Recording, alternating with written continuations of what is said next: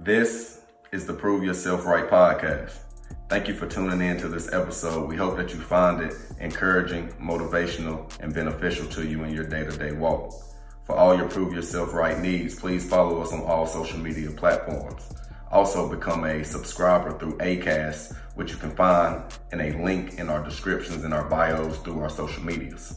Thank you for your time. Thank you for supporting the Prove Yourself Right podcast. Enjoy this episode.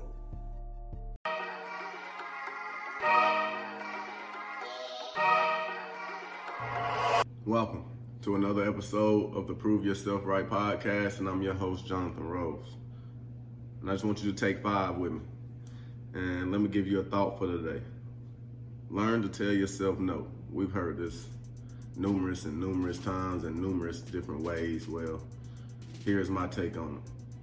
When you learn to tell yourself no, sounds like you're denying yourself something, but you're really opening up possibilities for bigger and better yeses. And what I mean by that, I always like to go personal when I talk about stuff like this to really give y'all a sense of what I'm talking about. For me, I love jewelry.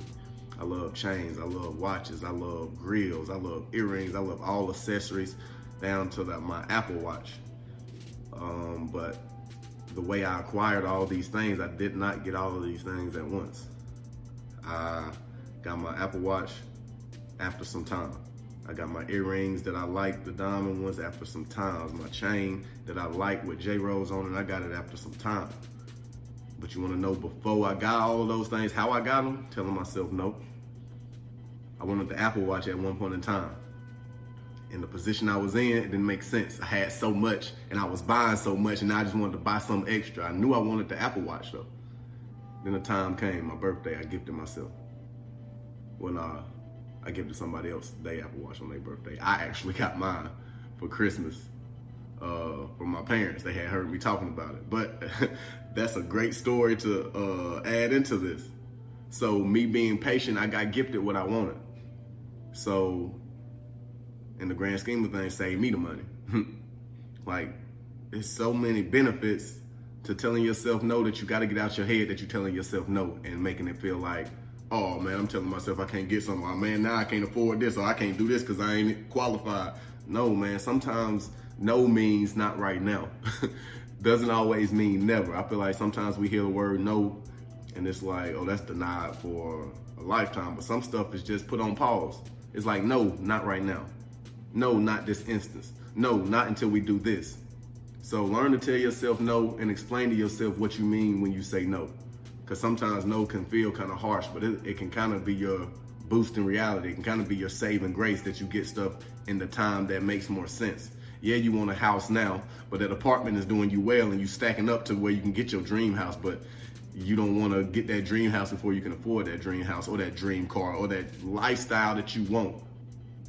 Get those pieces when it makes sense. Don't be one of those people that get things that they want and then suffer the consequences that comes from it.